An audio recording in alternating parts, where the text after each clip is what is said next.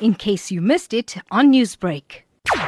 The statement that Julius had made is definitely problematic, and I think it's hurtful and a bit harmful. But in terms of the law at present, seems like it doesn't constitute hate speech because it doesn't include imminent violence. It's not at all desirable. It's offensive, the language, but found that it doesn't constitute based on a number of factors. One of them is obviously the historical context, which we all agree is obviously very bad and very much against black people, and the present context about the issue of land. And I guess it's positive to say we're not going to kill black people, but when it says at least for now, it is problematic. However, we do accept that it's not, in terms of the law, it's not hate speech. Help us understand then, what is the difference between hate speech and comments that are harmful and hurtful? I think, I'm not a lawyer, but legally I know that there are two instruments that we're using at the moment to determine whether something is hate speech. It's the Promotion of Equality Act, where people can take cases to the Equality Court.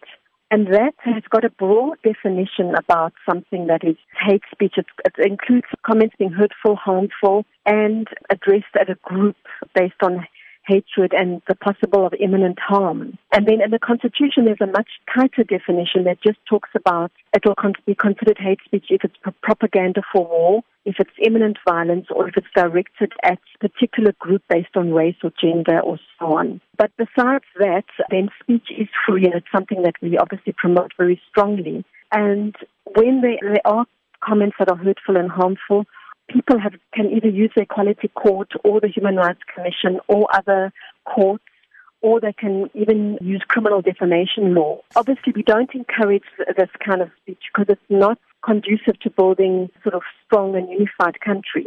When exercising one's freedom of expression, what are the repercussions if this expression is harmful and insightful? For a group, for society, it can create obviously a lot of harm and hurt and more division, deeper divisions in the country, and people going more into their own little lagers, if I can call that. It just has a negative effect. It can make people feel unwanted and feel wounded, and there may be, in extreme cases, people will retaliate. It can ultimately have very negative repercussions.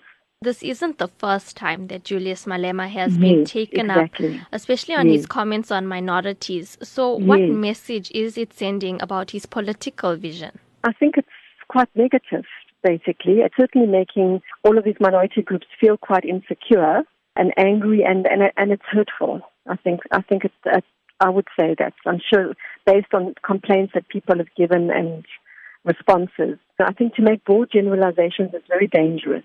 Newsbreak, Lotus FM, powered by SABC News.